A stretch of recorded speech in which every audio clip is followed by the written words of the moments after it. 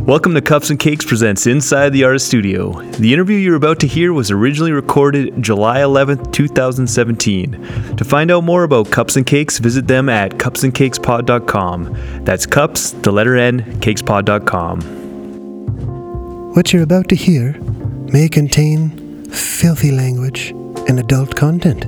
Listener discretion is advised.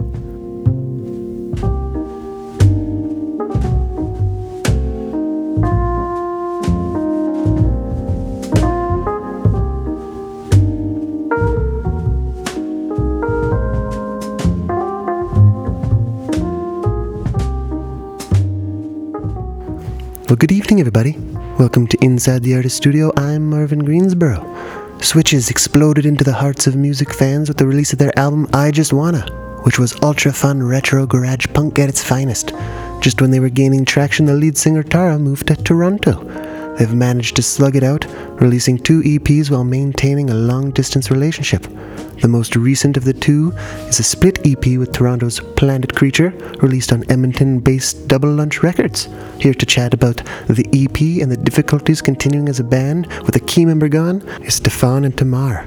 Well, hello. Thanks for joining us on the show. Why don't you start by telling us who you are and what you play in the band? I'm Tamar. I play drums and I do backup vocals.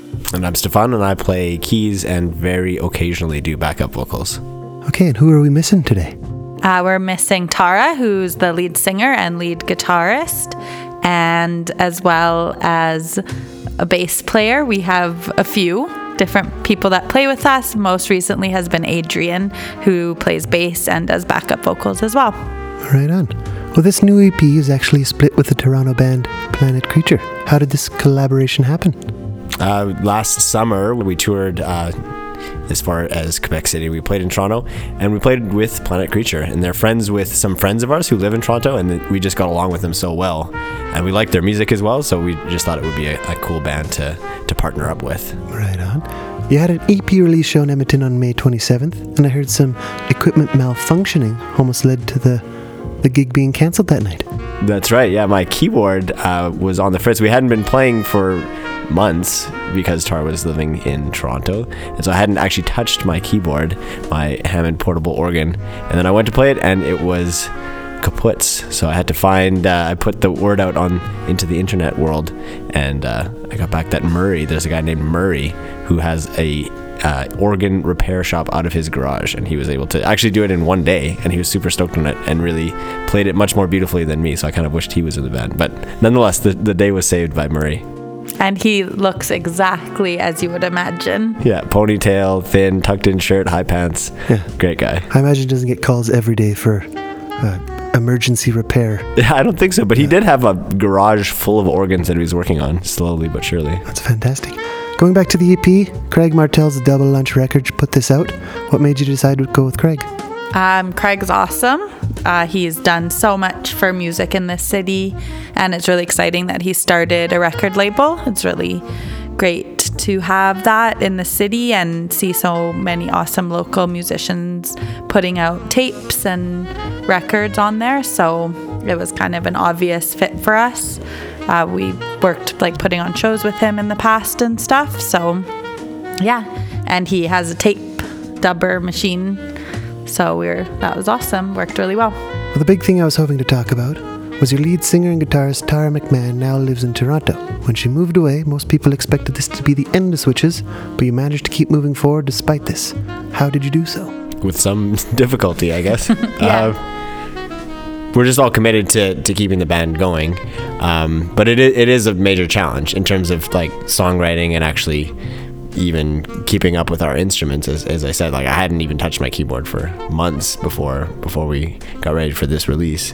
So it's difficult, but we just all still want to do it. We haven't decided to get a complete divorce yet, so yeah, we're all really close friends as well, so we're all in touch anyway and kind of see each other regularly even though she's away, so it kind of keeps the momentum going that way.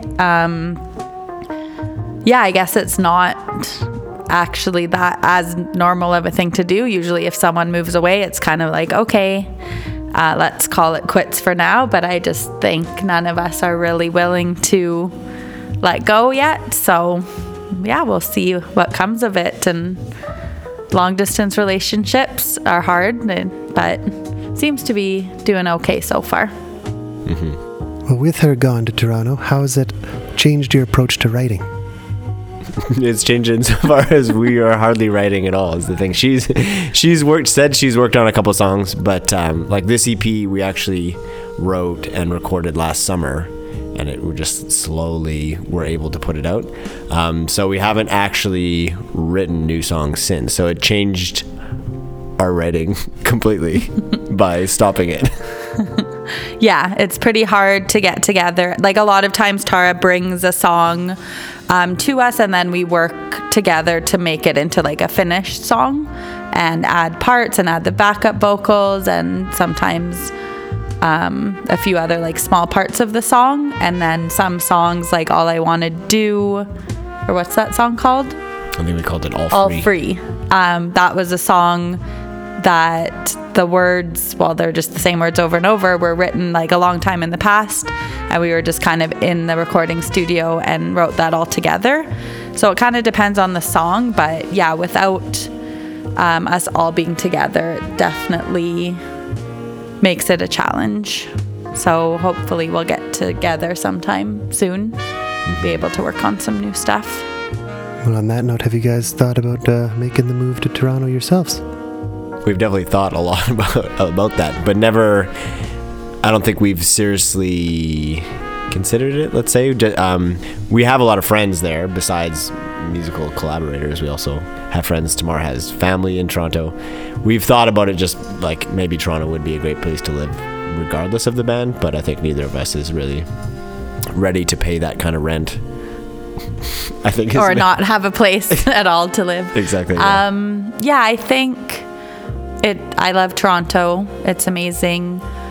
We all have pretty full lives. Like, that's something about our band that is a challenge, I guess. We all have other things we're pursuing and careers and priorities, I guess. This is, I know, a big love of all of our, like, in all of our lives. But it is hard to balance all those different priorities for sure. So right now, yeah, it's not something that will happen, but yeah, something I've thought about lots. I've never liked the idea of like a band moving to Toronto or Montreal or something to kind of make it or whatever. You mean, I never really liked that. I never thought that was a very successful venture, and whenever I see bands doing that, I'm always like nervous for them, and I don't think it occasionally it does. It depends what kind of music you're making, what kind of noise you're able to drum up about yourself. But I feel like if we actually did move to Toronto and try to like make it as Switches in Toronto, I don't know if that would work out in our favor. I feel like keeping our identity as an Edmonton band is good for us. Like it fits with our sound and our feel and our attitude better than if we tried to like blow up in Toronto somehow.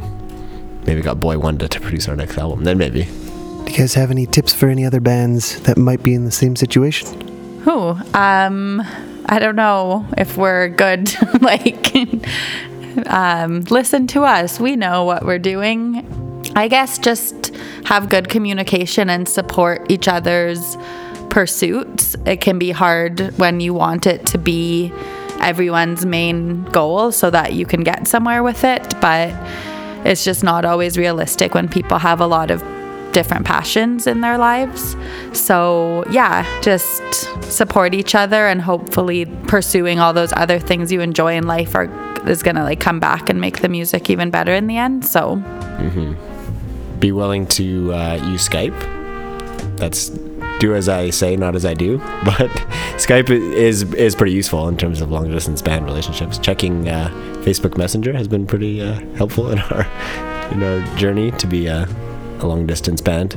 Yeah, just being on top of the communication. Like, we have so many different threads of conversations. Yeah, as well as like talking over Skype and stuff, just like being in constant communication, I guess. And like you said, being honest, like if other people want to do something, but if somebody honestly just has a different priority, just being willing to say that, and everyone else has to kind of accept that and figure out ways to keep the band going, even though it might not always be the easiest. Yeah, that's a really good point. Like, I think sometimes, definitely in situations I've been in, it can be really hard to disappoint people, or to feel like you're disappointing them, or to not want to do what it seems like everyone else wants to do. But in the end, it's going to kind of backfire if you don't say, I'm not capable of that, I don't have the capacity for that, I don't have the time for that. And that has been a great thing we've experienced. Like, for example, being in a band with Marlena when we were going to go on a longer tour, she was just like, oh, if that's what you guys want to do, that's awesome. I have to focus on my own stuff. I don't think I can come. Instead of saying she could and then it being like more difficult. And then we could kind of move on and find someone else and still do the tour. Fantastic. Finally, what do you guys have planned for the rest of 2017 and beyond? I was just thinking about that today. I was thinking we should do like a fun holiday show or something, because I can't really see us playing before then. So I think it could be really great to do like a reunion around the holiday times. Yeah, but other than that, we're all going, actually, me, Stefan, and Tara are all going to be in Europe for a friend's wedding right away. So maybe that will bring us some inspiration. Maybe we'll write some awesome songs or something about love. Theme songs. Wedding theme songs. Surrounding the wedding, I was hoping we could organize a European tour, but that was not in the stars, so yeah, it's not happening.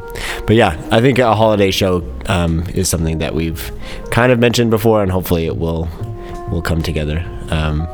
We also should probably write some grants, and maybe next year we could like get a cabin in the woods and actually write a full-length record instead of just another EP. Yeah, because we've only released one full-length, and it actually was really successful, and I think, or quite relatively successful. I think people really still like, even though mediums of music have changed so much and people say people don't listen to whole albums anymore, I kind of think they do, and people really appreciate like the full-length record. So that could be, and our sound has changed, and our, like, you know, the feelings around it. So I think it could be cool to explore what that would look like in a full-length form.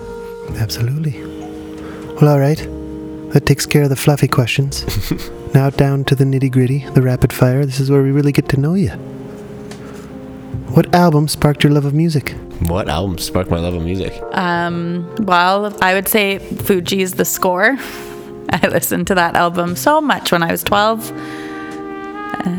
The first albums that I remember really getting into were Paul Simon's Graceland. Whoa, and, yeah. The Everly Brothers' Greatest Hits when I was a wee tot. That was pretty huge. Yeah. Also for me, Tracy Chapman. Is that self-titled, that album with Fast Car on it? You have to tell me. I'm not. Yeah, that was like childhood album. What's your current musical obsession? Summering from Vancouver. Yes. Pretty much the best band that. You like them? Yeah, I really do. Yeah, they're awesome. How do you take your coffee? I don't. I take it with an anxiety attack. Yeah, I'm in the same boat actually. Zero coffee or anxiety. But Tara takes hers with cream. No sugar? And no. Whoa. And right away in the morning. And many times during the day too. Yeah. What's the best movie you've seen lately? How lately is lately? The best movie I've seen in the last year, I would say, is Moonlight. That was such a good movie. That's the one that had the biggest effect on me. The most recent movie I watched was Solaris at Garneau on Saturday. So that's pretty recent. I don't know if that movie is brilliant, but also so slow and Russian that I don't know if it's the best. But it was a good movie to kind of struggle to stay awake during. Alcohol or marijuana? Oh, definitely the booze. Yeah, alcohol. All right. What's the best thing to happen to you on stage? I think it's like whenever people are like singing along and dancing, that's a pretty great thing. That's not I can't think of a specific instance. On the 27th it was like that. People were really into the show. So that felt good, but that's not really doesn't make for the greatest story maybe, but the feeling from like a crowd that loves you is pretty special. There's not much that gets better than that. At our show, and we played a show in Quebec City that ended in a bit of a disaster, but the actual like us playing was so fun, and there was people there who knew the words to our songs. It was wild. And people were just like losing their shit, and we were on stage while they were doing that. And I was watching them, so that was pretty awesome. Do you have anything worst that's happened to you on stage? The first show we ever played, I was so nervous. It was my first time ever playing drums in a live setting. And like the first beat of the song, I dropped my drumstick, which was kind of like the worst. That's like, what worse can you imagine as a drummer? But it was also kind of the best, because I was so nervous that after that happened, I was like, oh, it already happened. It can only get better from here. So I haven't had too many bad Switches experiences, but if I can digress and talk about a previous band, twice one member of the band was significantly too drunk to play the show, but we still were playing the show, and he was the bass player, and all the songs were kind of built around his bass lines, and so him not being able to play it was really disastrous. He actually like fell over partway through. It was pretty wild. So that was pretty bad, but nothing in Switches like that. How many pets do you have, and what are their names? Well, 0 pets. I've had many pets in my life, but none of them are with me now. Our basement dwellers, I call them. The people who live in the basement suite of our house have a cat named Milo, and he comes upstairs a lot. And he's so cute, but also such a rascal. He has no tail. Yeah. Just a nub. What's the strangest job you've ever had? I once did the like municipal census. But I don't know. I guess doing the census is always kind of strange, because you're just like wandering around knocking on people's doors, asking them about themselves. I've done the census twice, and people definitely think you're a creep. I think all my jobs have been weird. I worked at a laundromat. That was pretty weird. But it was like a cool hip laundromat. It was like a cool hip laundromat. Yeah. I folded people's clothes, which is pretty fun and weird. I worked as a beekeeper for a bunch of years. That's kind of a weird job. I was an election observer in Ukraine. What was your most recent job in the medical field? Yeah, right now I'm working in the medical field. I'm doing medical experiments. I submitted my body to science. They cut me on each hip and tested a scar healing cream. That's pretty wild. It's pretty wild, yeah. He'll do anything for money. That's a true musician, dedicated to music.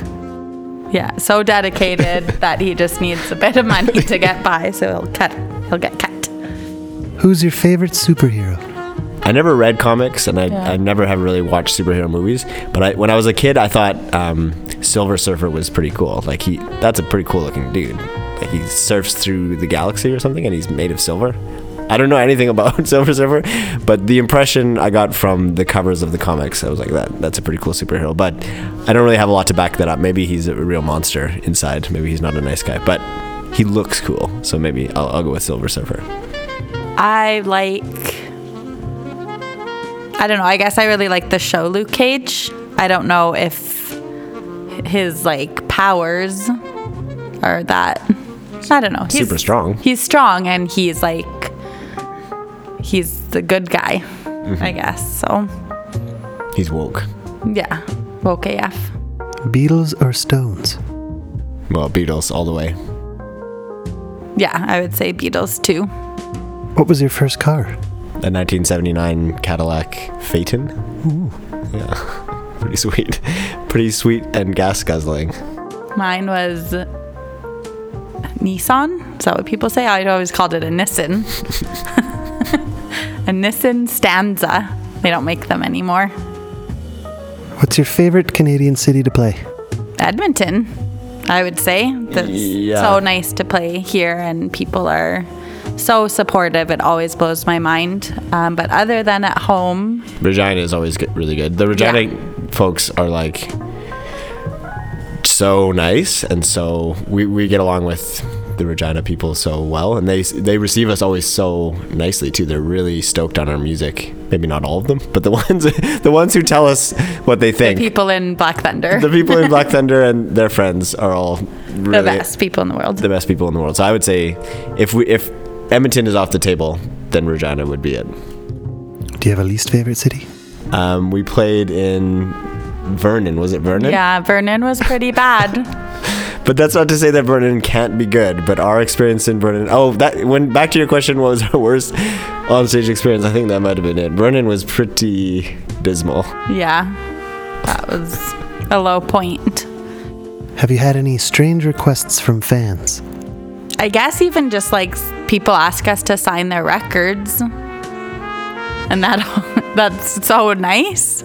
It just feels funny. I'm like, what are you gonna do with this? It feels like it diminishes the value of the record. You're like, no, I've just made this thing ugly with my god awful signature. Yeah. But it's really sweet. In another band, we were called Swamp Sex Robots, and our stuff was not overly sexual, but there was a sexual overtone to it. And once this Quebecois woman, we were based in Montreal, this Quebecois woman told us that we pulled out too fast, that we needed to bang a little bit more. I'm not sure exactly what she meant, but it was like sexual innuendo, obviously, but she felt that we left her unsatisfied. So. Whoa, harsh. But she was really try harder next time. She thought it was really good, but she thought we could do a little better. Yeah, obviously. In broken Quebecois English, it was especially weird. All right, what's the best album to have sex to?